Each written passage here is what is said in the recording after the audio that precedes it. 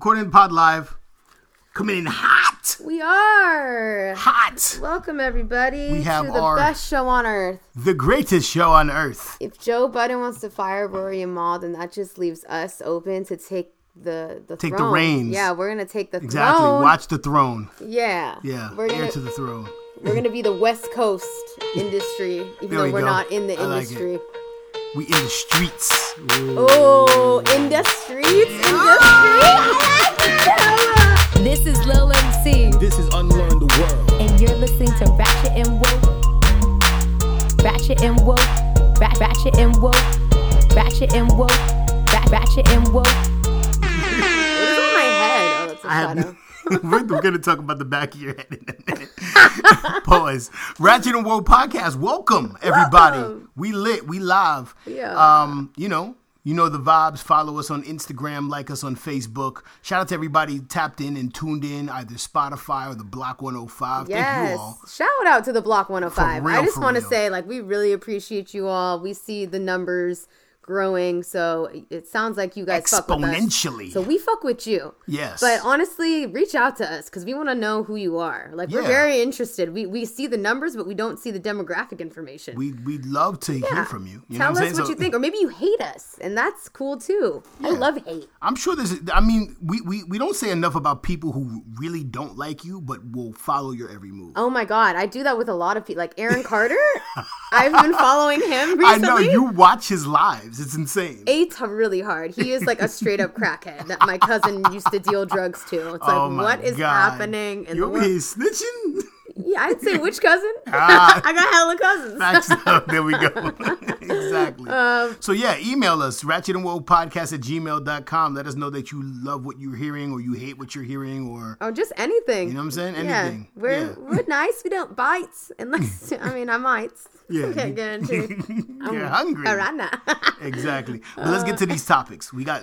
There's a lot of music coming out. Okay. Can we just talk about about music? Yeah, we're going to get into the music because there's just so much music coming out, right? First of all, J. Cole. How do you know this? You are industry. Yeah. Hey, I keep my ear to the streets. I keep my ear in the streets. Let's make that our first song for our Carrie Swisher. In the streets? Ear to the streets. Oh, okay. Ear to the streets. I like that. Yeah. Okay. Cool. Sorry. I'm Sidebar. Yeah. But there's a lot of music coming out, right? For whatever reason, people chose...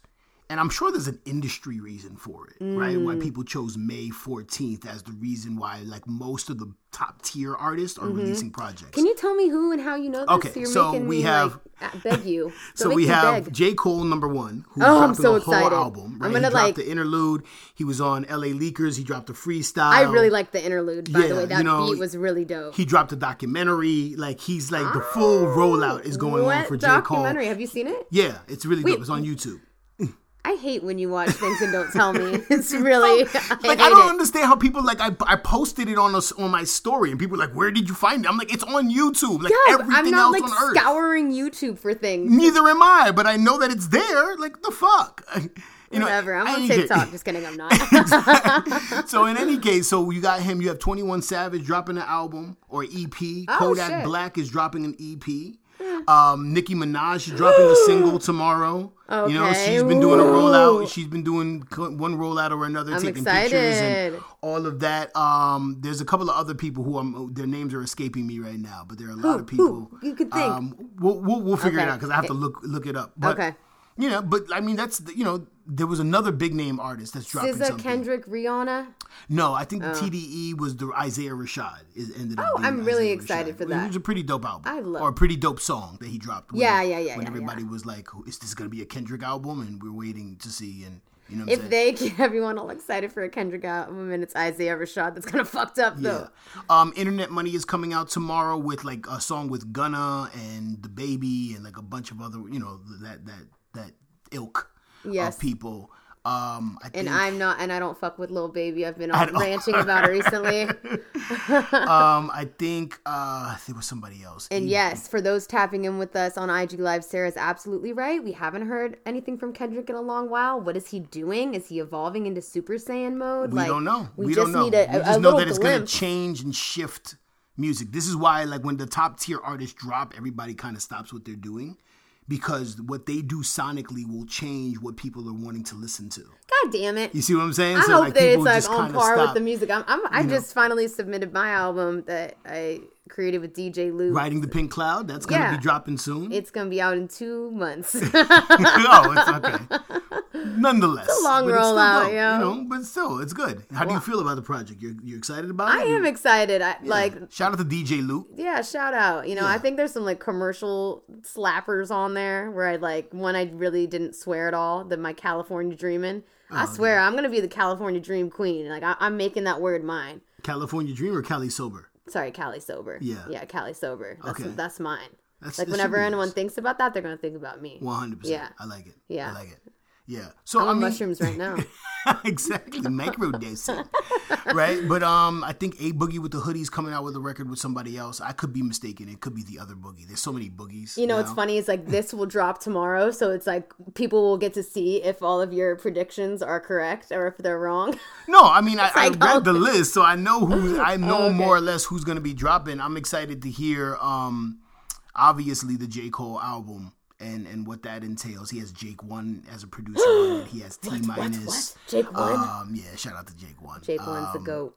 You know, he has a couple of other big name producers on there, so I'm interested in seeing that because I think over the last 2 projects he's been hyper insulated. It's been like his production and like T Minus, who's part of his production team, like the Dreamville folks. Yeah, he needs to branch out. And I think that's been the one knock about J. Cole as an artist is that he hasn't branched out in terms of production and getting different artists or different producers. Kind of your problem too, though. You know what I'm saying? Which is why I recognized that and I changed it up. You know what I'm saying? And now I'm bringing in people and it feels a lot better just to do that, you know? And then in the documentary, he talks about like when he was going on his feature run.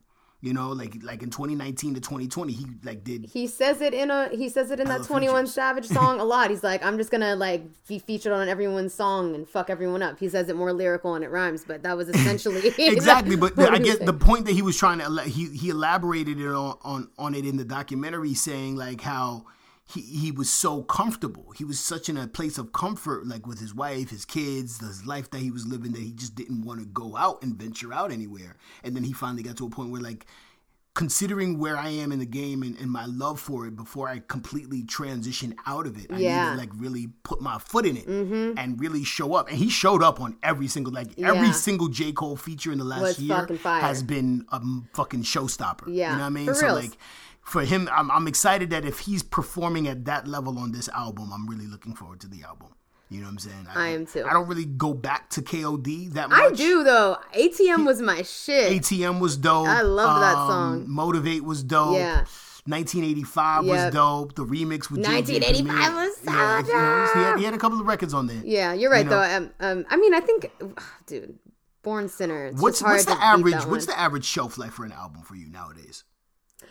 Okay, top tier artists. This is how I listen and consume music. I create playlists based on the time. I don't make playlists for vibes. I don't make like an R&B playlist, a hip hop playlist, like a drill playlist. I don't do that. I just make music like that's super diverse, compiling all the music that I listen to from that time. So I can go back in time and see like 2019. Oh my God, I was listening to all this. 2017, like I can go back hella years and see what I was listening to. That's interesting. Yeah, so it's like a time capsule. Yeah, so like when it comes to albums, I'll just pick out the songs that I like from the album and I'll throw them in the playlist and I'll just listen to them on repeat because that's like my main playlist for the year and it just grows and grows and grows, you know? So I listen, like if there's an album that comes out, I'll listen to it. But then I'll also go back to older albums. Like I'm listening to like Reason's older projects and like Belly's older projects because there hasn't been a lot of great music that's come out recently. Totally. So it's given me an opportunity to explore older albums from artists that I didn't really like as much now that now my ear is primed for. You know what I'm saying? Like new artists that you're just discovering and then you know that they've been around for a while so you want to see some of their earlier work.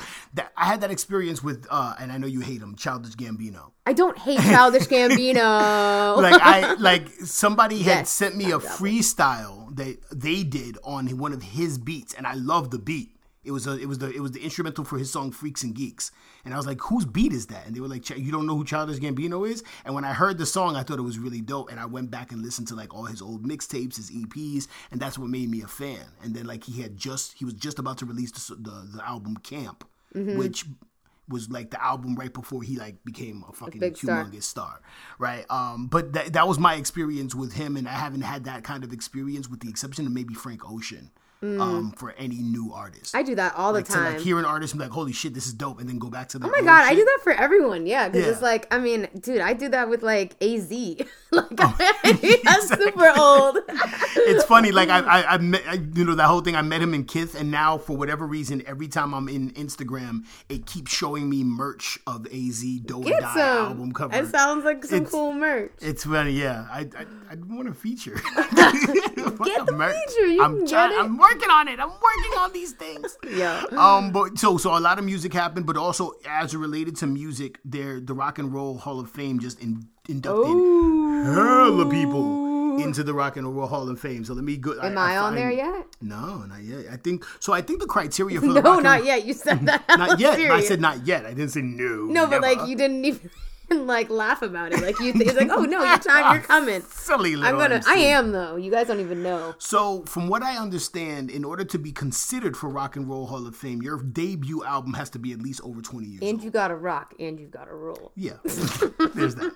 So here are the Rock and Roll Hall of Fame inductees for 2021: Ooh. Tina Turner, yay, Carole King. Okay, I'm surprised neither one of them are already there. Seriously, the Go-Go's. Okay, Jay-Z. Oh, right? Wow. Everybody's been really celebrating Todd Rundgren. Todd Rundgren, which is weird. Foo Fighters. Yay. I can see that. Kraftwerk, which is Kraftwerk? really good. Kraftwerk, they were a prog rock, progressive rock group from Germany, but their records pretty much gave birth to hip-hop one way or another. Oh. Africa Bambaataa and Soul Sonic Force were sampling Kraftwerk records. Okay. Like, you know what I'm saying? Planet Rock, like... Yeah, I know Planet Rock, babe. That's sampled from Kraftwerk, you know what I mean? Charlie Patton, I don't know who that is.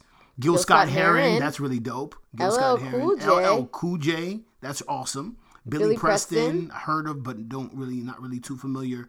Clarence Avant, I don't know who that is. Randy Rhoads, don't really know. Well, now we get an opportunity to look up all these people. Yeah. I just love it that, that it's so diverse. Like, I used to just think that the Rock and Roll Hall of Fame was just limited to only people that played within the genre of some form of rock or metal or punk or alternative, but it's I think it's an antiquated institution one way or another because rock and roll isn't as prominent in American culture as it used to be. No, it isn't. Yeah. So it should be the hip hop Hall of Fame at this point, right? Like So I think rock and roll, at this point no longer speaks to a genre of music. It's more about like a vibe. Being a rock star. Yeah. Pop star, you see rock what I'm saying? star. Yeah, exactly. Yeah. And that's an interesting dynamic. And did you know that rock and roll meant like to fuck? What?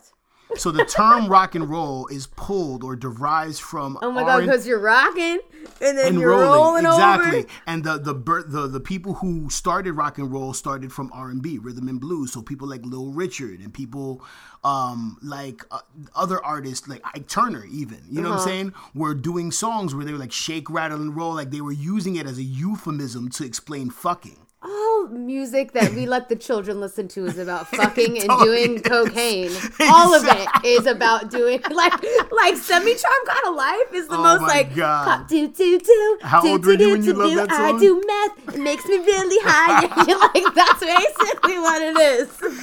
Oh my god. My dad was playing that in the car when I was like 10, and I was like, this is my shit. And I read the lyrics. I'm like, what is he talking about? It's always interesting to listen to music that you listened to when you were younger with an older frame of mind, or even movies. Like, yo, what the fuck? Oh, like, who was I talking to that, like, there's Pinky and the Brain? I was talking to the Rap Nerd. Shout out to Rap Nerd, saying that Pinky and the Brain is like an adult show. Because, listen, oh my god, this was fascinating. Me and the Rap Nerd were going into a deep combo about this. Cartoons were not created for kids. They were created for adults. That makes sense. Yeah. So, totally. Like, all of the, like, initial characters, like Betty Boop. Yeah. You know, kids just started watching it, but that was created for adult entertainment. Not porn, but like it was, you know, the way that we watch like Rick and Morty and Family Guy, like that's how Mickey Mouse, Bugs Bunny, those were created for adults. Interesting. Isn't that fucking no wonder they have so much racist shit in there. And the same conversation we had got derailed. And did you know that Red Bull contains bull semen? What? What? Wait. What?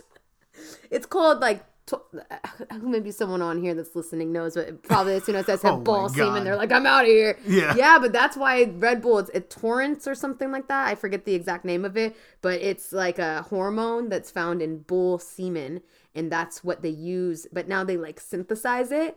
But yeah, I'm cool. Mm-hmm. Thank you for Red that. Bull is not good. Never again.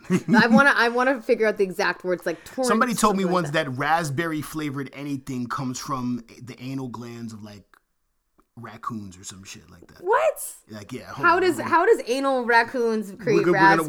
We're gonna find this out right now, right? But so like, just fucking stupid. Well, we're talking about weird ingredients, so you gotta, raspberry.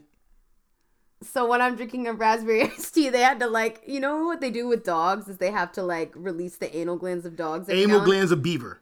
No way. Yep. Decades ago, scientists used compounds extracted from a gland of a beaver's tush to help create strawberry and raspberry flavorings or enhance vanilla substitutes. Like, why can't you just use raspberries and strawberries? And you motherfuckers is worried about the vaccine. You fucking simple assholes. Like Sarah with the win. It's taurine. Taurin. Oh, shout out to Sarah. Yeah, encyclopedia. Yeah, thank you. Like, if you drink Red Bull or anything raspberry or strawberry, don't tell me about anything about a fucking vaccine. Seriously. Like, get the fuck out of here. That's the thing. Is like, I totally respect people that don't want to get the vaccine. That's cool. Right. But don't tell that to me puffing on a cigarette. Don't tell me that puffing on a cigarette. Don't tell me that eating some bullshit like produce you bought at Walmart that's been shipped from like, seriously, Mexico, like 10 months in advance with pumped full of hormones and shit. Real. Like everything that, unless you're like really, Dr. Sebi-ish and stuff like that. Like, I don't really like when you're telling me that you don't want to get the vaccine because you're worried about what's coming into your body. That's pretty laughable to me. Yeah. Especially if you eat fast food or any meat. If you breathe American air. Yeah, for real. Like, for get real. the fuck out of here. It's like or like people that think the government's tracking them. I'm like, your phone is a tracking device. Exactly. Like, you're listening. You have the government in your pocket. Yeah, they know exactly. They know exactly what you're doing and what to sell you. Have you ever had a conversation while watching YouTube and all of a sudden the ad is the exact thing you're having a conversation about? Like, it's insane. Scary. They're listening to you. Scary. The government doesn't care. You're not like a fucking spy. I know. Everybody thinks they're like Malcolm X being like tapped into, and they're like, social engineering us. They've been doing that forever. Just, I don't know what you want to do about it. Do you want to go James Bond? Do you want to go Ron Swanson on Parks and Rec Rogue? Just want to be. I think people want to be contrarians for contrarian's sake. Like, just for the sake. I mean, we're literally being contrarian to the contrarians. Yeah, exactly. So. I mean. Okay, but speaking of which, oh my God, let's talk about that SNL skit that the Gen Zers canceled. Yes.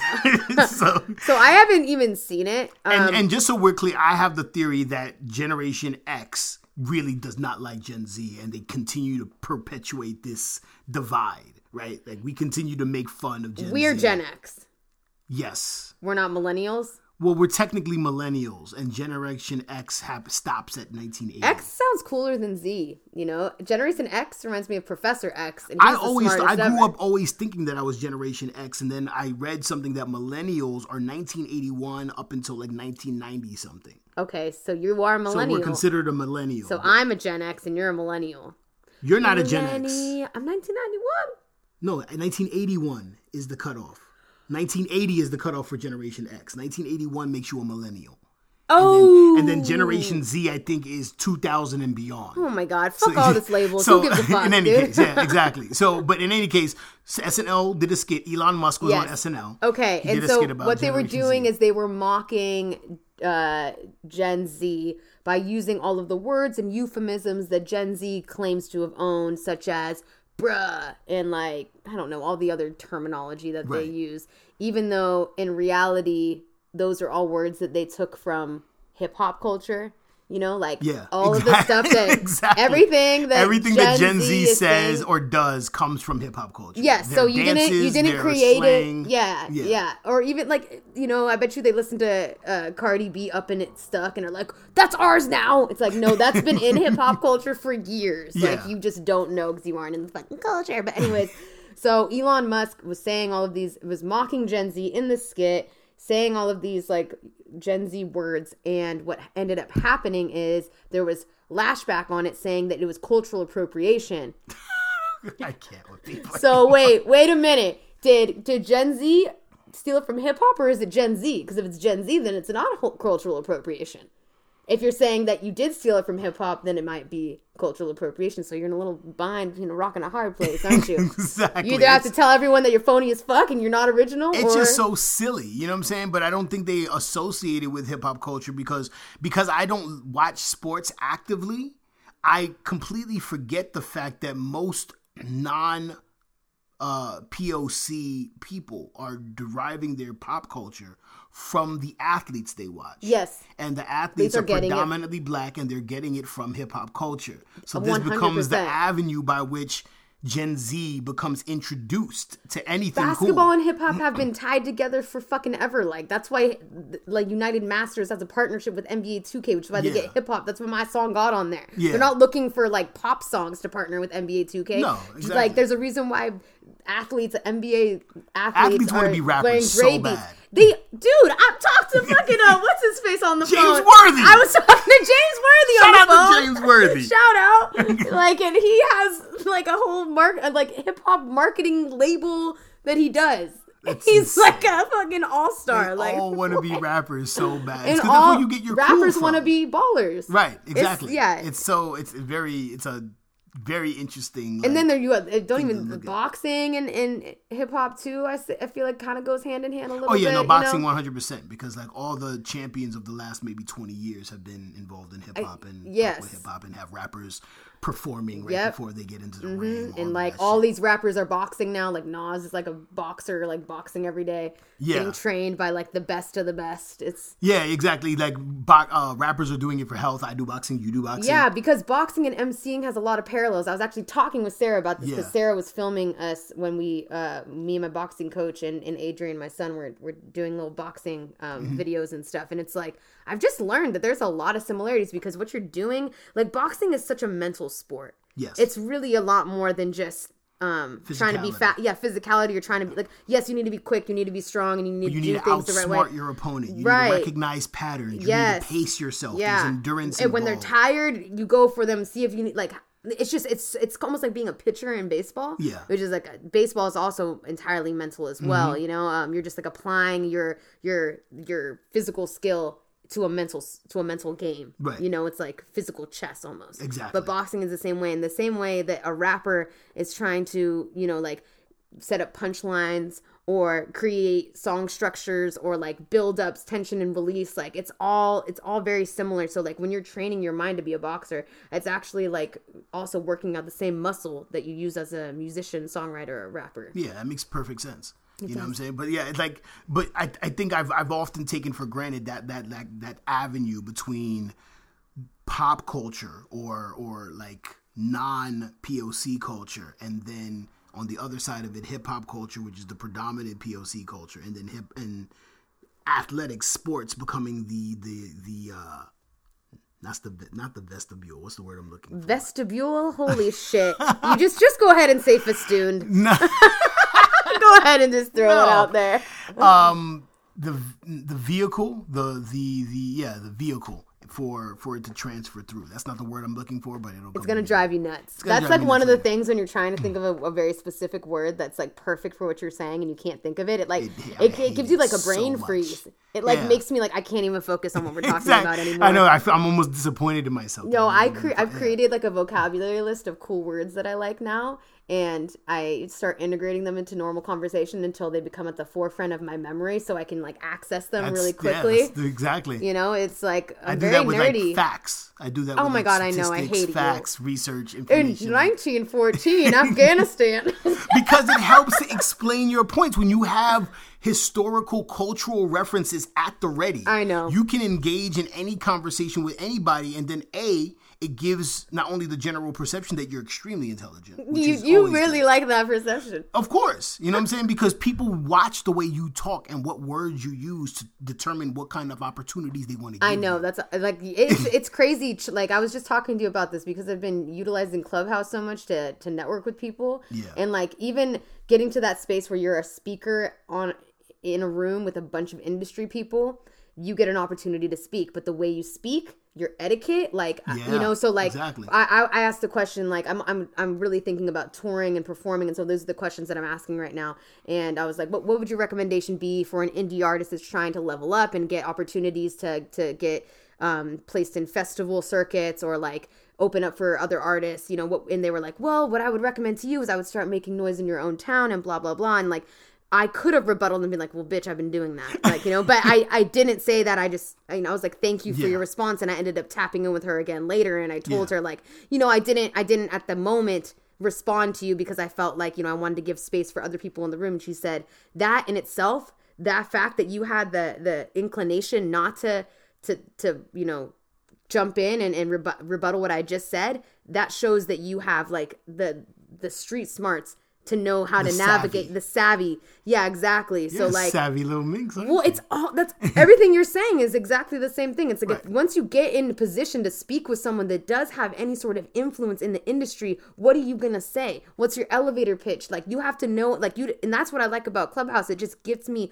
comfortable speaking with people like this. Like I spoke on the phone with James fucking Worthy, you know, and that's like and like he fucked with me. He's like, I like how I have only listened to a little bit of music, but I like your attitude. I like how like you seem like you know what you want. Like it's just all of these things you just have to get comfortable with. Preparation meeting opportunity. You know what I'm saying? But you have to know how to be prepared and what to be prepared for. And it's like, and have confidence. Yeah. And like doing things like podcasting and doing Instagram lives and teaching classes, that builds your communication skills, you know? Like I can't emphasize enough, like whenever I'm teaching class on rapping and kids are too shy, I'm like, this is a skill that you don't have to apply to rap. Right. Being able to do public speaking is incredibly important for whatever the fuck you want to do. Absolutely. You want to get a job, you can't just be like, I'm going to turn off my camera. I hope you don't look at me. Exactly. Oh my God, Generation Z. And they want to cancel everybody. Like we need to cancel Generation Z because they want to cancel. And speaking of which, so going back to Childish Gambino, he was saying, right, how of recent art in the creative space, like any sort of art, has been boring because people are afraid of being canceled. They're afraid of the backlash, so they're apprehensive as to taking risk in their artistry. Yep, and it makes perfect sense. I feel that way all the time, and I think that it's like to be a comedian. If you continue to cancel shit at the speed that we're doing this. I've been listening to Joe Rogan and Dave Chappelle's podcast recently because Joe Budden got rid of Rory and Mal, so I need a new podcast to listen to. But listening to them talk about cancel culture is very similar also because it's like, you know, at a certain point, like the public has never had so much power before. Yeah. That they can, you know, mobilize against one person for saying something just because they want to get rid of them for whatever reason. They feel like they're the oppressor or they're the opposition, whatever the fuck. And now, because of social media, they can fucking take someone out like that. The common person is never able to have that much influence as rapidly. And we relish in it. Oh my God. I think it makes like the trolls thrive on that. Yeah, exactly. You know, and it's like at what cost though? At the cost of, like, we're not going to get the same type of comedy that we used to get. Right. You know, we're not going to get the same type of music, the fucking like shows that are going to come out are going to be like Prodigal Son. Prodigal Son got canceled after 2 seasons because it was so damn woke and fucking corny, trying to be like Black Lives Matter and like all that stuff. And it's like, yes, it absolutely does. Do we need to hear about it from Prodigal Son, a show about murders with the guy who looks like a meerkat? Yes, like no, can we leave that? I could as the resident black man. Yes, here. I could have done without it. You tell me how you feel. I could have totally have done without it. I could have totally have done without the ambiguously mixed detective talking about it. Right, like her and the other ambiguously mixed detective make one black person. They literally like make one black person. And again, like, figure out your emoji hands. Yes. I cannot tell you. I need to show you some more. I'm not going to put people on blast like this, but they use the black one, they are Latino. like biracial white, like me. Like white passing biracial. How tan are you getting in Mexico? Tulum wasn't that hot. That's just your arms that are that tan. Oh my God. What else do we have going on? Okay, yeah. Man, I had more stuff to say about cancel culture, but let's move on because whatever. Talk to us about the Israel Palestine shit. Let's get woke for a minute because I think you are a really good person to talk to about. And this. I say this. I'm going to preface everything that I say in this with the fact that I have been an ally, or I would like to consider myself an ally of the Palestinian people for the last 21 years of my life. Okay. Right? Not only on the grounds of me having been Muslim and practiced Islam and knowing a lot of Palestinians who I grew up with, who I've learned from, all of that, but just on a human rights level, right? Having grown up Jewish, right, and understanding the history of oppression that Jewish people have faced, it has always been a conundrum for me to watch Jewish people do this to other people. Mm-hmm. It has always been a travesty, and I have spoken out about it. I've gone to every single rally and protest I was able to at younger ages when they were having what they called then the Intifada, which is like a rebellion, right? And they've had 2 or 3 over the last 30 years that were like serious, you know? So for those who are kind of unaware of the issues, right, it's in 1946, shortly after World War II, the United States, some of the other Western powers, including the United Kingdom, had to figure out where to place the displaced Jews from the Holocaust. The Jews that were in Poland, the Jews that were in other parts of Eastern Europe. They had to figure out where to place them. They couldn't allow them to go back to their original their houses country? were devastated. Everything was gone. Right? They didn't own anything. They wanted to avoid the possibility of this ever happening again, where one ethnic group is singled out for mass extermination, right? And they wanted to ensure that Jewish people, that it didn't happen to Jewish people ever again. Mm-hmm. So they wanted to find a place for the Jews to live where they can be amongst themselves and be self-determined and so they, from what I understand in terms of history, they considered places in Argentina. They considered other places. They landed on Israel because that is their historic homeland. And you look at the Torah, you look at the Bible, that's their historic homeland, right? Unbeknownst to the Palestinian people who have lived there their entire existence as a people, right? Like that's who owns that land. That's who's had claim to that land for centuries, millennia, whatever the case is. It's their homeland. So in 1946 at World War II, they literally placed Jews in this place and displaced the Palestinian people. There was no way for them to both cohabitate the same land and find a way to do that? They could, but the idea, just the mere idea that these random foreign powers are going to come and place people here and give them more rights and sovereignty over the land than us who are native. Yeah, it's colonialization. Exactly. That's what it's already colonialism, right? So that was the first issue. And I think there was a big war, and the United States Israel backed by the United States, backed by the United Kingdom, France, everybody, UK. They won that war. Yeah. It happened again. Colonizers. It happened again in 1968. Right? All the Arab countries were like, no, we're going to try to get these people their land back. And they lost again. The Arabs against the fucking in the 1970s, they tried to figure out, okay, we're going to try to figure out where the Palestinians live and where the Jews live. Mm-hmm. And over the course of the last 40, almost 50 years, Palestinian people have been literally relegated to the Gaza Strip, which is a small strip of land on the east side of Israel or Jerusalem, wherever. And the West Bank, which is another strip of land, right?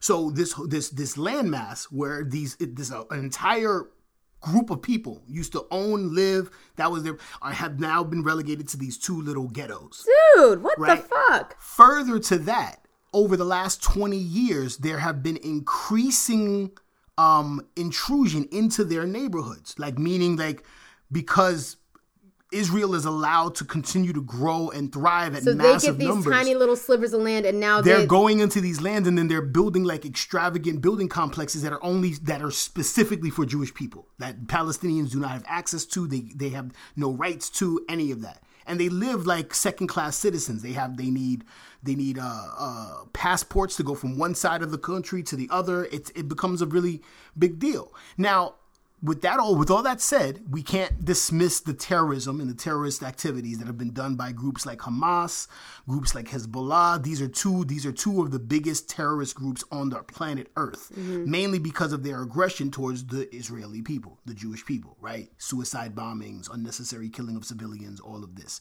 The issue at hand, for me at least, from my observation, is the heavy hand with which Israel retaliates. So, for example, and this is anecdotal, but this applies very broadly.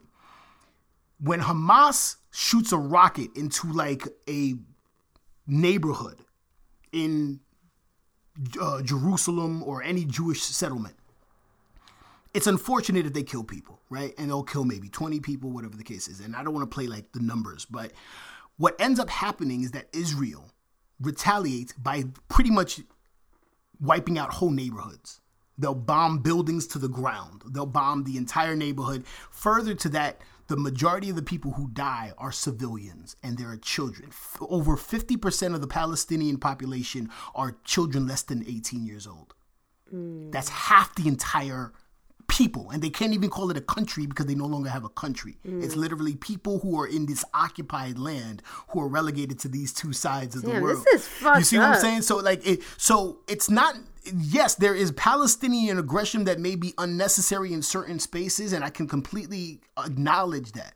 But the retaliation by which the state of Israel is allowed, in many cases, to retaliate is completely disbalanced and oppressive. And people have spoken out about this for decades. They call it the apartheid of the North, right? In the same way that the Afrikaans invaded South Africa and created a utopia for them and oppressed the natives. It's the same thing going on. Jimmy Carter got in trouble in the early 2000s. He was our president in the 1970s and got in trouble in the 2000s for basically calling what is being done to the Palestinian people a new apartheid, right? Why did he get in trouble for calling it that? Because there is a humongous Jewish constituency in the United States and UK politics, right? There's a lot of there's people are trying to protect their relationships, and I don't want to get into the whole. And they're making it seem like it's rooted in religion when it's really more rooted in nationality. It's more rooted in nationality and ethnicity than religion. Religion, what we don't understand is because in the United States and in Western countries, we separate our religion from our policy. Right. Where in the Middle East, their religion is used to bolster their political policy. Well, it makes it more washed out, convoluted, and confusing when you add religion to the mix. 100%, right? But this conflict is more about ethnicity and nationality and territory than it is about religion. They just happen to be of opposite religions who have another historical conflict, but that has less to do with it. Further, the evangelical wing of the Republican Party or the hyper-Christian community in the United States supports the state of Israel because they feel that Israel needs to be a preserved state for the Jewish people in order for the Messiah Jesus to come back. This is the only reason. So crazy. And what always has confused me as a person, just as an American, is we are a country that thrives on the separation between church and state, but we're gonna protect these people in their land on the auspices that God told them to be there. Yeah. But we don't acknowledge God in our own. So there's a conflict there. You know what I'm saying? And I'm not here to dispute whether I just see what they're doing. Yeah. It's not even a dispute as to whether you belong to that land or whatever. History is history and shit happens. But the oppression that these people face is a human rights abuse that no one seems to hold Israel accountable for. Right. And that becomes the issue. So having watched it, having seen people who have cried because their aunts or their parents have died in bombings. I mean, I've seen these people, I've been in prayers where they're literally crying to God, asking for some level of assistance and justice, having nervous breakdowns in the middle of a sermon because of how grief-stricken they are.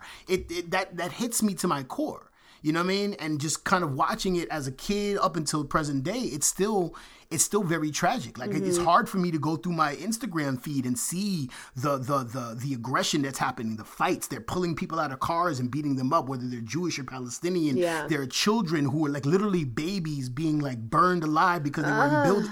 It's absurd, the level of violence that's going on. So it just hurts. And then we just finished the holy month of Ramadan, so there's that religious context to it. So it's been a lot. Yeah. And prayers are to the people of Palestine and I hope we pray for your liberation, your freedom, or at least I do. But also prayers to the people of Israel, right? Because I don't think they are deserving, or at least their civilians are not deserving of these, unprovoked attacks. But they still... Well, it's provoked, it seems like. You know what I'm saying? But even then, it's like, know that you benefit in the same way that white privilege in America benefits people who may not be racist, right? Mm-hmm. Though you are not aggressive towards the Palestinian people, your entire life is rooted on their exploitation and their suffering. Your privilege. You enjoy that. You're part of that. Right? As Americans, we're part of that oppression because unless you we relinquish your privilege, you're still condoning it. Exactly. We give almost over $50 billion a year in funding to the Israeli government every year. See, that's some shit too that I was listening to like Joe Rogan and Chappelle talk about. Is like, I feel like the reason why rich people don't like, at least good-hearted, non-fucking greedy, I mean, generalizing to rich people, don't want to give up their taxes because it's going to shit like this. Right. Or it's going to building it's just a gross disbalance of like, what are you using our money for? Like, my money is going to be put to a bomber jet that's going to blow up some kid's school in Ramallah. Like, are you serious? Like, are we serious? It's just an unfortunate situation. And I get it on both sides. I get the Israeli people and the neuroses that comes with being Israeli, that comes with being Jewish, stemming from World War II. I understand it. I was raised by people who understood it. And it's in their DNA to be protective, to be cautious, to be overly like generational trauma. You know what I'm saying? 100%. I understand that, but not at the expense of not necessarily. I don't want to say overreacting, over retaliating. Mm-hmm. Right?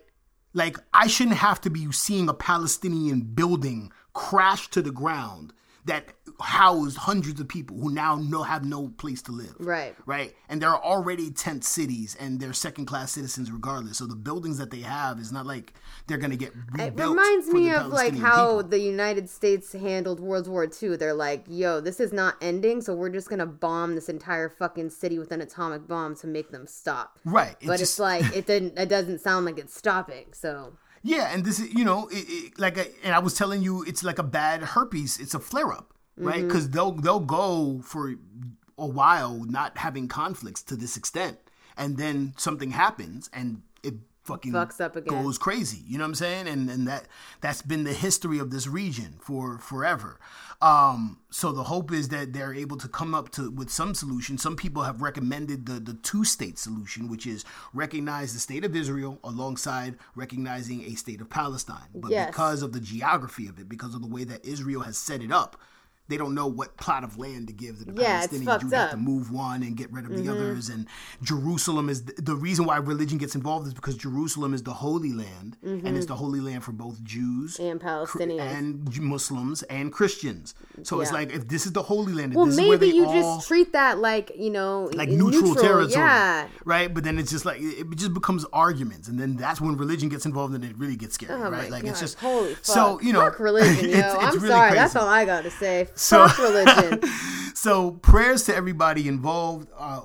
We hope for a peaceful solution, and that's all I can really say about it without like getting too hyper crazy on it. But I mean, I appreciate you like explaining this from the mountains of research that you've done and experience. Yeah, because it's been a while. It's been a while since there was a flare up to this extent, right? So and I see people on social media saying shit. I think this is the first time like this in the social media era that we have. So it's important for people to understand the historical context to all of it, and people take it amongst yourself to do your own research. I mean, 100%. Like as much as I do, you believe in everything that you say because you're you got to do your own research, and people will land. I have plenty of friends who are on the other side of the argument, and that's fair enough. I have a mother who's on the other side of the argument. Yeah, we don't agree with a lot of things. We choose not to talk about it. But let's get into other things. Exactly.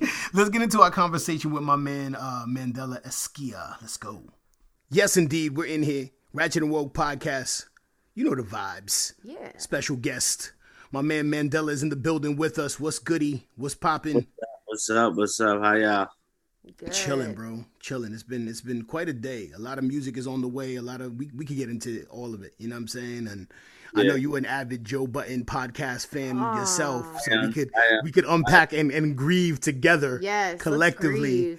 But for those who are uninitiated as to who you are and what you do and what your get down is, go ahead and speak to the people one time. Yeah, most definitely. I go by the name of Mandella Eskia, aka Black Zeus. I represent a collective called the Black God Pantheon from Harlem, New York. I'm a rapper, songwriter, creator, all that good stuff. I've been doing it for a while now, and starting to come into fruition. So, yeah, indeed. What's your origin story, sir? Like, how'd you get into like just spitting and rapping, and like, was it like a high school thing for you, or you was like, what was like your I want to do this for real moment?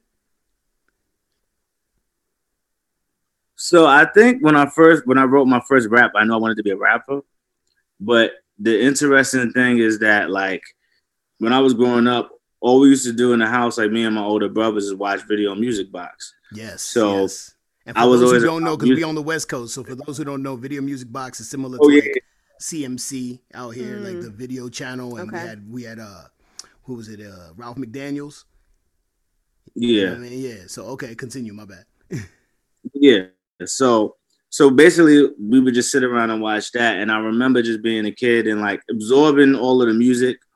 And then when I think I was like 12 or 13, I wrote a rap and I rapped it for my brothers.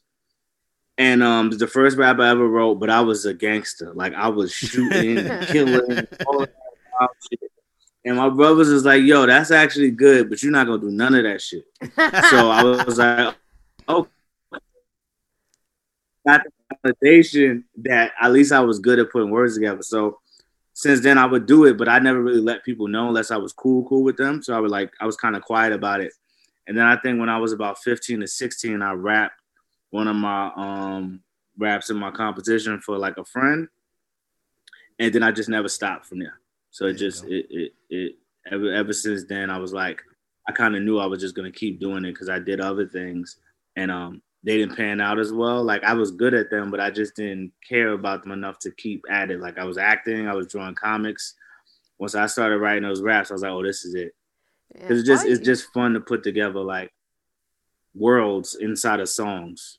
Totally. Is that a New York thing where everyone's just doing a million different artistic things? Like he's from New York, right? And like he's like was into acting and theater and all this theatrical shit. Is it just because like being in New York, being close in proximity to show business, is just you're more likely to just be attracted to those kind of passions and artistic endeavors? I never thought about it that way, to be honest with you. I just assumed it was like in our neighborhoods, we always had to find stuff to do because you wanted to find something to do. You didn't want your parents didn't want you just hanging out in certain places. So you found shit to do. And so, I don't know. That's an interesting thing. I don't know too many people who are like artists. But then again, I do know hood cats from my neighborhood that were in my acting classes. Like they see me in the grocery store and be like, stop acting like we wasn't in Peter Pan together.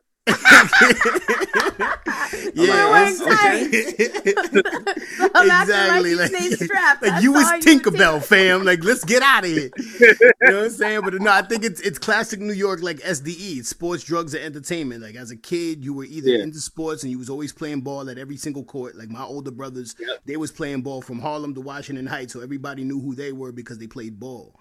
Right, I'm a chubby kid who had no athletic ability in that, right, and I just felt the way about crack vials on the basketball court, so that kind of deterred me from any PAL. Like, fuck the basketball police. There's crack here. Like, why are we not solving this issue? You know what I mean? So like solve the crack exactly. So if it's not the sports and it's not the streets, then you're more inclined to do music or do some sort of entertainment to keep you occupied because most, and I'm not sure if your parents were like mine, like they just was always working.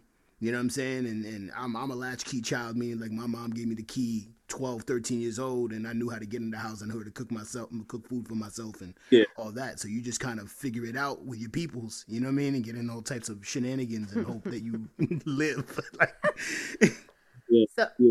So then, coming from Harlem, who are your biggest musical influences? I mean, you were saying that you were like rapping like you were out in the streets when you were 12, but you weren't really about that life. So who was influencing you to rap like that at that age?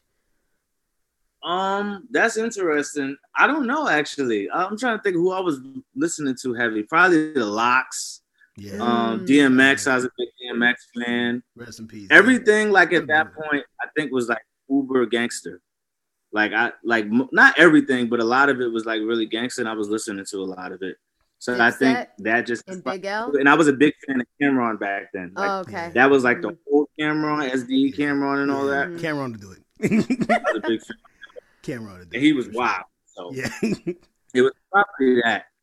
You know, they didn't become my ultimate influences. DMX still is, but more of his philosophical side, I think, and like prayer side that I was really more inspired by. I like all his stuff, but like just his character overall, like I was very inspired by as a kid. Yeah. Would you consider your sound New York rap though? Because like your catalog, from what I've observed, what I've listened to, what I've seen in terms of your performance, it's West Coast. It runs around. There's a lot of Schoolboy Q when I listen to you. There's a lot of different influences there. You know what I'm saying? I don't think I can't pin it down to say like, oh, he sound like a New York rapper. You know what I mean? Like. So, like, for you, in terms of your own personal musical direction, right? Like, as you became a recording artist, like, was that an intent of yours to try to, like, do different things or try different approaches or just try to create an organic sound for yourself? Yeah, it was. I think for me, it's like, I think there's still New York. It's like, it's in the core there, but that's because I built on the basis of New York, and then I jumped out and I tried a bunch of different things. So, because I've been rapping for so long and creating for so long, like I've never been like afraid to try new things. And that's, I think, put me in a space where it's like, I have a sound that is an amalgamation of all these different influences and it becomes its own thing. And that's because I'm not afraid to try things. I was like, yo, I'm gonna do trap. When people was like the lyrical rappers is like, yo, you can't do trap. That ain't hip hop. And I was like, I'm gonna do trap like stuff. I'm not gonna rap about drugs, but I'm gonna use those flows do it my way. And I did it and it worked. So I think for me, it's just like snatching things from here and there, not like necessarily sometimes purposefully, but like just allowing myself to be inspired, because as we get older, because I'm not super duper young anymore, as I get older, I still want to keep myself fresh. So I try to intake as much stimuli musically as possible. Like right now, I'm big into like the UK drill scene. So I like a lot of that stuff. Yeah. Still the stuff I grew up with, but I was trying to ingest as much as possible to make my style as fresh as possible. And then another thing that I appreciate about you is, I mean, at a certain point, you did tours. You were a touring artist. I think you and I met, if I'm not mistaken, at ROTC, Boom Boom Room in San Francisco. You was on tour. Yep. And so just kind of speak to your experience about like touring and what that was like, and not touring because of the pandemic. Like, were you actively touring, or was that kind of like one of those one-offs just to see what it was like? Yeah, that was the second time I've ever toured. I toured with I was touring with Paco, the homie G Train Bandit. Yeah. He also mixes with my records too. Yeah, I was touring with Paco, but that's the second time we toured. The first time we was in like Salt Lake City and New Mexico, and it was like I forget what, it's some Southwest or something like that. Yeah. So that was the first tour we did, and then we did the tour where I met you. And touring is a really fun experience. I can't wait to do it like in a van or whatever like that. Like, you know, but touring I think it's really dope because you really get to see how your music translates outside of your home city. For sure. And you really get to like really test your chops and meet other people and meet other MCs. And that shit, like to this day, I still got people from Portland that listen and buy merch. You know what I'm saying? Right. People from Seattle that still pay attention to what I'm doing. So and you got the it's merch really kind of right now. That's your merch right now, right? Oh yeah, love, dope. Love is free, man. Yeah, the tag free. But yeah, man, I got this in 4 different colors too. You know, I'm out here slanging them things for real. But talk to us about you got a new single out called TRL. Talk to us about like the creation of that and just the reception of it, like how people are fucking with it and what made you want to put out a record like that? Because it's a powerful message. Like, love is free, and the entire idea of like being able to show love, and it costs you nothing. I tell people that all the time. Like, it costs you nothing to post your homie's music video if you really fuck with it, right? Like, that's... If you really fuck with it is the key word, because I get people in my fucking inbox wanting me to repost their shit, and I don't know them, and I don't think they're that dope. So I think, I don't know, love is free, but authentic, genuine love, because you fuck with it. Because people can tell the difference between if you're just reposting people's shit, then eventually when they see you just posting things, they're like, this shit isn't that dope, so I'm not even going to go look at it. You know right, what I mean? Like, they start to doubt your cosign curating no longer abilities. Has value. Yeah. You don't want to lose your cosign power at all. Yeah. Exactly. Your cosign stock will go down. But yeah, if talk about just in terms of like general support, whether it's the artist community or just like fans in general, or trying to gain more fans. Like, what is that experience for you? What drove you to write this kind of song and put it out at the time that we were in now? Okay. So TRL stands for Total Request Love. Shout out to Minecraft. That's my producer. He produces a lot of my records, not everything, but a lot of it. And he produced that record, and really the song, and shout out to Dirty Hearts that's on they're on the song. That song was really not just about, it's a general message, but it's really built from like personal experiences dealing with people and realizing that and putting yourself in positions where sometimes you get hurt by people, and that makes you not want to move a certain way, right? And it also relates to like music wise as well. So it's really just the overall message. And it's really like when I wrote the song, I was really talking to myself, because it's like when you have situations where you have to move around in the world, and especially if we're artists and we meet a lot of people, sometimes we end up in situations where people disappoint us, right? And so your initial reaction is to be like, fuck everybody, right? Yeah. Can I curse? Yeah. You good. We curse all the time. Can I curse? Yeah. Your reaction is to be like, Ratchet fuck everybody. You can be ratchet. Yeah. Okay, cool. So that's your initial reaction, but it's like, that's not really going to help you moving forward, right? What's going to help you moving forward is to be more cognizant of the people you're around, right? But that doesn't mean you can't show love. Like, one of the things my older brother used to tell me when I was a kid, he was like, if you don't fuck with somebody, that don't mean you got to be a dick to them. You can still say what's up. If you see the person, hey, how you doing? That don't mean you rock with them like that, but you can show them a common courtesy, because you never know, like, you can't hold on to that shit forever, because that's going to make you bitter. And so that's really what the song is about. I'm really just talking to myself. I'm talking to the community of people out there, because that translates in different places. So some people are bitter, and it comes out in a way that they interact with other artists. If I was bitter, that I wasn't a superstar. Am I still there? Yeah. You good. I know our connection's kind of trash. Yeah, it's good. Okay. We got you. Yeah. No, if I was bitter that I wasn't a superstar, then I wouldn't be able to connect with y'all, right?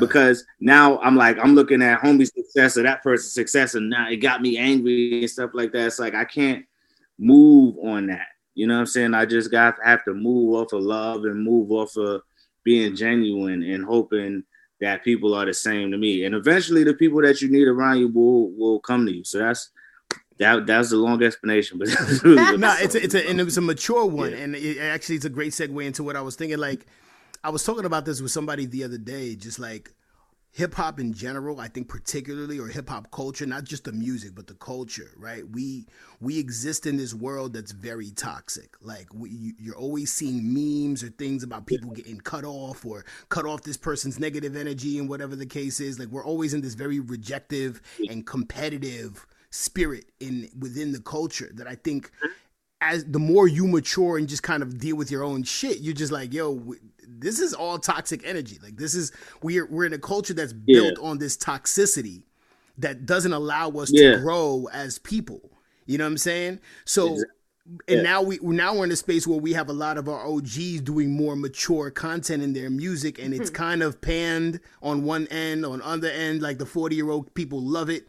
You know what I'm saying? But then like the rest of the culture is like, they washed and we don't really fuck with it. There's a way to do mature shit in a not corny way, and it's really hard to do. Like, I'm going to tell you right now, like, some of Nas's music and his new album was kind of hard for me to fuck with. Yeah, because it was talking about alkaline water and like like women are queens and like, yes, I feel you, but like, can we find like a more less direct way to say that shit, you know? Like, I don't know.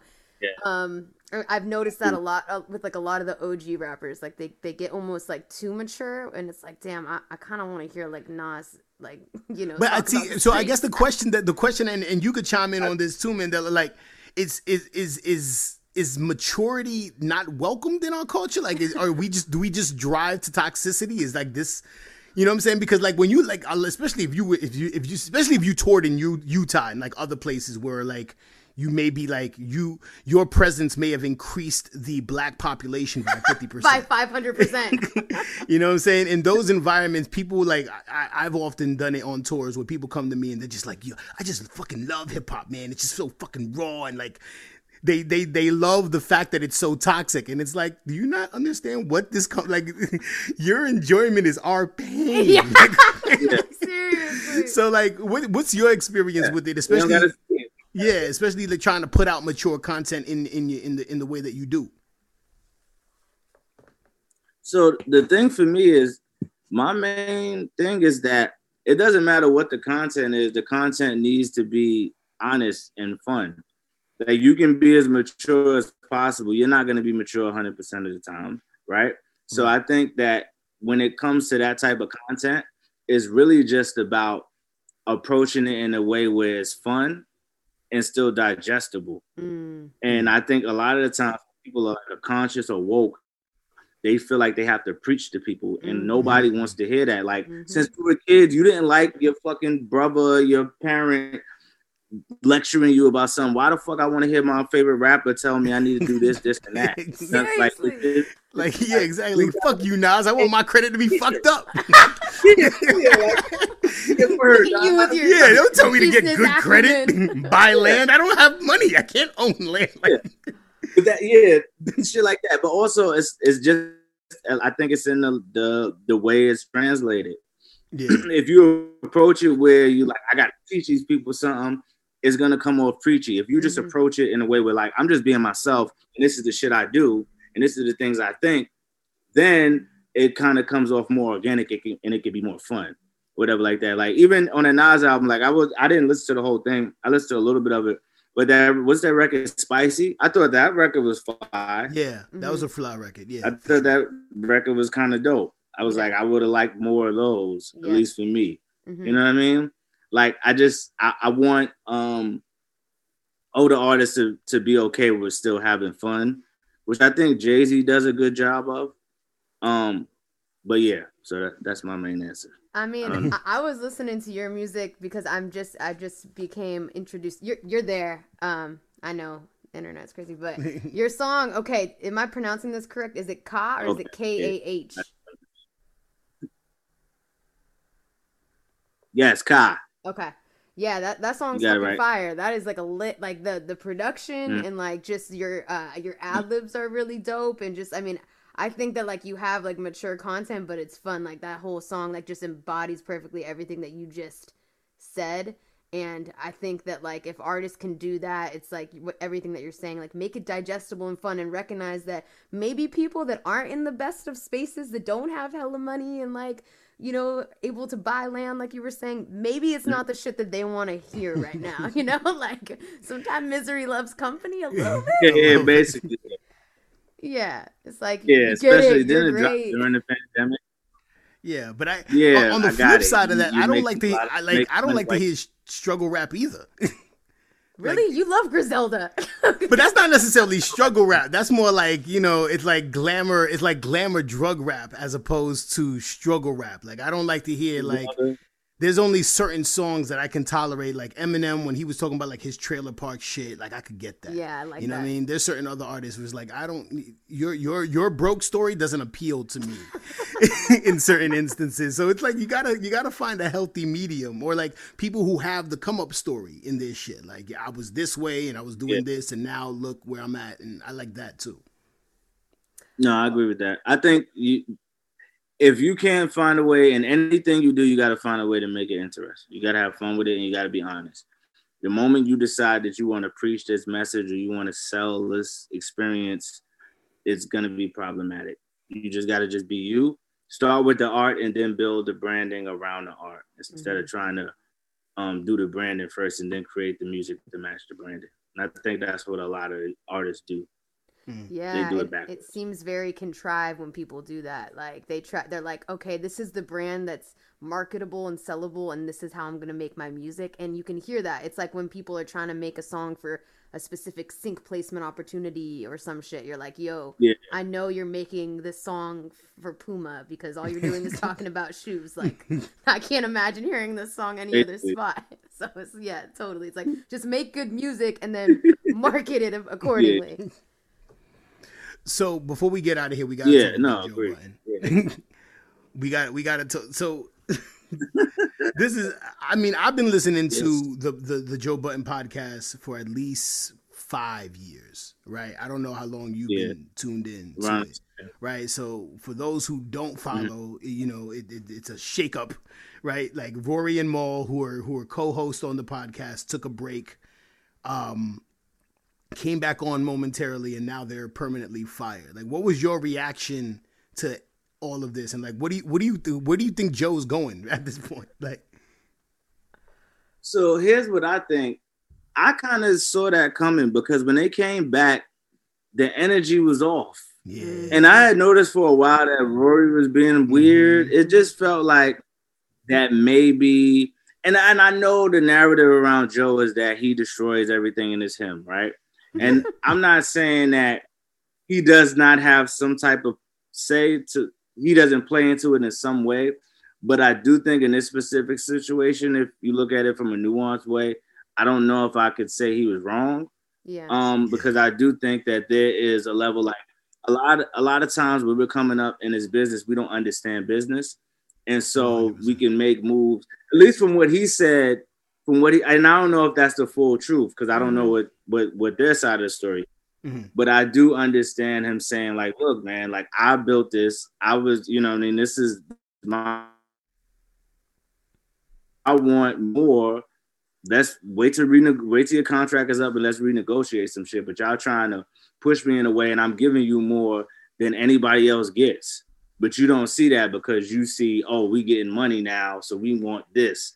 So I understand that part of it, but it's just unfortunate. But to be honest with you, I kind of like the replacements a bit better in my like personal opinion. The ice? Because I kind of got to. Oh my God. Yeah, I did. Wow. You know why? Tell me. Yeah. Because they were not afraid. You could tell that they were not afraid to say what they didn't care about. They didn't care about their relationships in the industry. They just said what they felt. Like when I think it was like the second day, Ice was like, I don't like Griselda. I get that boom bap, get that shit out of here. And I was like, what? What to say about Griselda? They're gonna get fucking shot. And so I don't know. Yeah. It was just a little bit more mature than I would say. Rory and Mal were good too. Don't get me wrong. It was fun, but I think Ice and Ishwa, that podcast is a little bit more mature than a Rory and Mal podcast. But I hope they come back someday. Maybe they'll fix it. I don't know. But see, what I appreciated about Rory being there, more so than Mo, but Rory particularly because he's a lot younger. So he has a perspective kind of similar to when Joe is on Everyday Struggle and he was talking to academics. Yeah. It's two different generations of hip hop having a conversation about the current climate of hip hop. So you could talk about Griselda on one side, but then you could talk about Playboy Cardi here, and it's not just like men in their 40s complaining Joe about what it doesn't used like to hip hop. Like, what do we need? We need Rory and Mal, or at least Mal. Yeah. I mean, Parks is there, but like, fuck. Yeah. Joe Budden's just gonna play his old man like music from like the 40s. Like, I don't even get where he gets these songs from. Like, I feel like I'm shopping in Walmart. Like, what are you doing? Yeah, it's a funny case, you know what I'm saying? But it's like, you know, it goes through eras because I think they had co-hosts before Rory and Mal that got fired. Yeah. You know what I mean? So it's like, you know, they just were there the longest, and they transitioned. They got the Spotify deal together. Like, we've seen it evolve. Super depressed about this. Like, it really impacted me, because I'm like, yo, this is the shit that I listen to like all the time. All the time, right? Yeah. I didn't listen to a single Ice and Ish, so I don't know. Maybe I'm gonna listen to it that you recommend. You say that they're good. I thought it was good. But I also think we don't give enough respect to Parks, because I think Parks still kind of like, he fills that hip hop box. Yeah. I just think I like to see him talk more. He does talk more, but I actually always kind of liked him a little bit more than both of them, because I felt like he was like, his perspectives were definitely like, he had that hip hop shit, but it was like a little bit nuanced. Mm-hmm. So he would say interesting things in my opinion. I'm glad Parks is still there. Parks leave, then we got a problem, but sure. I don't know. They do have a problem, because who's gonna fucking? I know they had like Ian on. It was like Joe's manager. Ian was on the last episode. It was Yeah. They need I mean, Parks is hilarious. He adds levity to it, because Joe will be like ranting, and then Parks like giggles in the background. You know, so it's like, I think he adds balance. But I think that's what Rory and Mal, dude. Like, I didn't agree with like hella shit Maul would say. Like, I just felt like, you know, I don't know, his stance on like, I felt like he kind of lied a little bit about his relationship shit, like that he's never been in love or never been in a relationship and things like that. But I still liked him there because he added a different perspective, and it's just, he's funny, and like he has like, you know, just his own origin story is so interesting. But I don't know what Ice and Ish, like, what's their deal? Are they even in the industry at all? Not really. I mean, they're like Joe's friends, so they can speak to him with a level of comfort that makes the conversation more fluid. Okay. You see what I'm saying? Like, you know, it's like when you kicking it with your peoples, and like, if you just have a microphone there, it's like, these are people you've known years, so you could just give it up the way you want to give it up. You know what I mean? Yeah. But it's wow. But once it, like, I guess if you go like maybe not like 2 weeks into this shit, I think they kind of got their footing. So I wasn't I got used to it, and I started to like it. Yeah, exactly. Okay. Last question. Convince me as an older MC myself why TikTok is important. Why TikTok is important? Yeah, like, because I think you're on TikTok, right? Like you're doing like, so like explain to me, because people are telling me, and I'm receptive, but there's something about it. He's not receptive. I don't know. So as from one New York nigga to another who's older and more seasoned, just bring it home for me. So I would say the reason why TikTok is important, because I was apprehensive at first too, because it was nothing but kids on there, and I'm an educator, and you know, whatever. But anyway, I think TikTok is important just because it's like, it's way easier to get seen on, because you don't have to do ads to get on. It feels more content creator driven. And if you figure out your niche and you catch on, you can really make some traction off of TikTok. So for example, I see people like producers on TikTok, and all they do is like just make beats or make little videos around production. You go to their Instagram, they maybe got 1,000 something followers. You go to their TikTok, they got like 4,000 followers, people that are reposting their shit all the time. So it's like, it just feels like it's a little bit, if we get in now, as opposed to when it starts to get, once they start adding ads into it, because that's going to happen eventually, right? Right. Once they start doing that, and they do have ads on there, but I think like only certain people can do ads. I don't know. But it's going to become a little bit more convoluted. But right now, it's really cool. For me, it's just a good tool to figure out my branding and what other things I'm good at that people want to see me do. So what do you post on there? Like, because I struggle with TikTok a little bit. I kind of dabble in it. Like, but it's like, for me, I just want my artistry to be seen. So like, I'm not really trying to go on there and like do dance challenges if I just want to be seen as a rapper and a producer. So like, what kind of content do you post? So I don't dance. What I've started to do is like make content where it's like, I would do duets where I'll find a producer and I'll rap to their beat on there. I do these kind of comedy videos, but most of it is like centered around stuff I really do. Like I have this series called Wah Wah Wah, and I go why, and then I just ask rappers a question like why you say that you fuck other niggas bitches but you married or some shit like that. And I like so that. I do clever. Yeah, I do a bunch of those, and I've been trying to do little sketches like around certain music related stuff. So that's really what I'm trying to do, because they say you figure out what your niche is and then you stick to that. So I've been trying to, that's what I've been posting on there. And then I have this series for the song for the single TRL called the TRL Show. And I find homies like around, like one of my homegirls is in Japan and she did one for me. And I just asked them a question about love and they answer the question and I put the music behind it. And it's like a little TV show, but it's short. It's only like a minute. So I post those on there and I post those on my Instagram as well. So I'm still figuring it out, but I'm starting to realize like it's important to try and figure out and try and figure out a way to do it the way. Cause it's some cool shit on there. And it's like a lot of different things you can use to like mess with your video. That's kind of fun. So stuff like that. That's what I've been doing on there. For sure. I like that. But I would say rap on there. If you go on there, just go find beats and go crazy. Okay. Yeah, I feel like people don't really want to hear raps on there from what I've seen. I feel like there's not that many rappers. And then the ones, this is what pisses me off.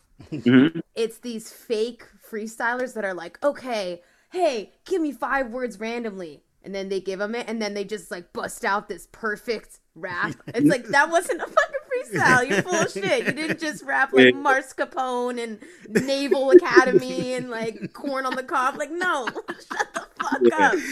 Where are you coming up with these words, though?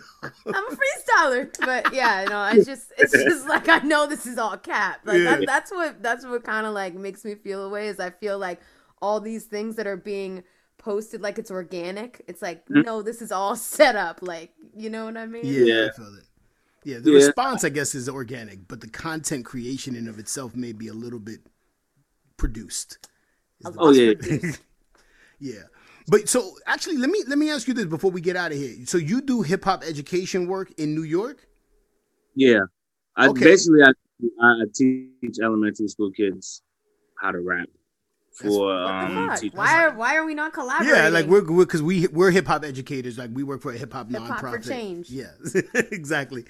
But speak to that experience, because like my observation of New York as it relates to like hip hop education is that it's very sparse. There aren't really a lot of organizations that are doing it or able to get big contracts with the Board of Ed. But like, how long have you been doing it? What's been your experience of that? So I've been doing it here and there, like when I'm working at different not-for-profits, I kind of bring it. I've never really worked for a not-for-profit that just does hip-hop education, which maybe at some point I will. We don't know. But I've never done that. So I've usually bought it to other places. But this is the first time I'm working for this company in a city that does teaching artist work. And they, and so I've been working for them for like 3 years. And I had one residency while I was in high school in Brooklyn and I was teaching hip hop. I was pushing into English class and I'd work with them on raps about what they were learning. And that was really cool. And then after that, I was doing a bunch of stuff that I didn't really want to teach, but I had to teach. I'm like, well, I can teach this. Then I got a program in the Bronx in the middle school and I was teaching them hip hop, and I don't want to say they're crazy, but they were like, it was a lot of work. But now I'm teaching virtually, and I'm teaching elementary school kids, and it's very interesting because I never felt like you could teach rap to elementary school kids, right? Because I just didn't feel like their comprehension or understanding was there. But what I'm starting to realize now, as I'm doing it, I'm starting to kind of build techniques to work with them. It's still like kind of difficult to get them to write their own rap. Some of them do it easier than others, but like, working with them on like just figuring out what you want to say before you say it and don't worry about it rhyming. And then working backwards from that has been kind of cool, and doing group raps where we all come together and they'll give ideas and we'll put a rap together and they all learn how to say it. So it's been real, like it's been kind of cool because I'm the only person doing it, and the kids that chose it really enjoy the class. The kids that show up really enjoy the class. So it's been fun and interesting, and I like it. It's okay because it's like it's not like I have to be super stern. I could just be silly, like especially the days when they come into class. I'm like, what up? But then, I'm just having fun, and working with them on their confidence, because it's like in an earlier stage, I'm building confidence in the students. I'm like, yo, rap that. Like, it's okay if you mess up a little bit. Take your time, slow down, say it again. And then sometimes I'll do it with them. So it's actually been really like better than I thought it would be. It's been pretty like fun. Yeah. It's rewarding. It's rewarding just to like see a next generation of people have that like that spark in their brain in the same way that, maybe all of us have had at one point or another, especially when we were that age. You know what I'm saying? Right. Like, yeah. Like with you with Video Music Box, me with Nas, you with I don't know who you're. I was a 5-year-old putting on theater performances and about Big the L ocean. changed it all for you. And then I started listening to Big L, and I started dropping in my drug references. Like, I'm back. I can talk about my drug addictions now. Exactly. But yo, Mandella, it's been good. This has been really dope and interesting. Go ahead and shout out where people can find you, TikTok, all other social media handles, anything that we should be looking out for from you in terms of your music and other creative things. Shout that out real quick. So Mandella Eskia. If you want to find me on the TikToks or the Instagrams, is at Black Zeus, BlackZeus, X at the end, the X is silent, right? So that's where you can find me on social media mostly. But if you go to my Instagram and you click the link in my bio, you can find the links to like all of my new single. But if you go to those links, then you can also find my old music, my other music. If you just click my name, it's kind of easy to find my music there. Also, I can follow the at Black God Pantheon page. That's my collective, BlackGod. You can follow that page as well. You can check out the homies that I work with. Ashley Woozier, Precious Gorgeous, Mr. Dean, Keita P, BB Star D, like a whole bunch of us that work together, and we work in different mediums and stuff. That's dope. And right now I'm working on, I got basically an album in the can. It's called We the Gods. But I'm just going to be releasing singles soon. So TRL is out. Be on the lookout for something real soon. Probably maybe next month. So dope. We appreciate you, sir. Thank you so much. Yeah, thank you so much for coming on. Yeah, Ratchet and Woke Podcast. Like us on Facebook, follow us on Instagram, email us question, comments, topics at ratchetandwokepodcast@gmail.com. You got to send me some radio edits too. I can play it on my radio show. So, you know what I mean? So, much appreciated, Mandella Eskia. We out of here. Peace and love. Peace. Thank you. Laters.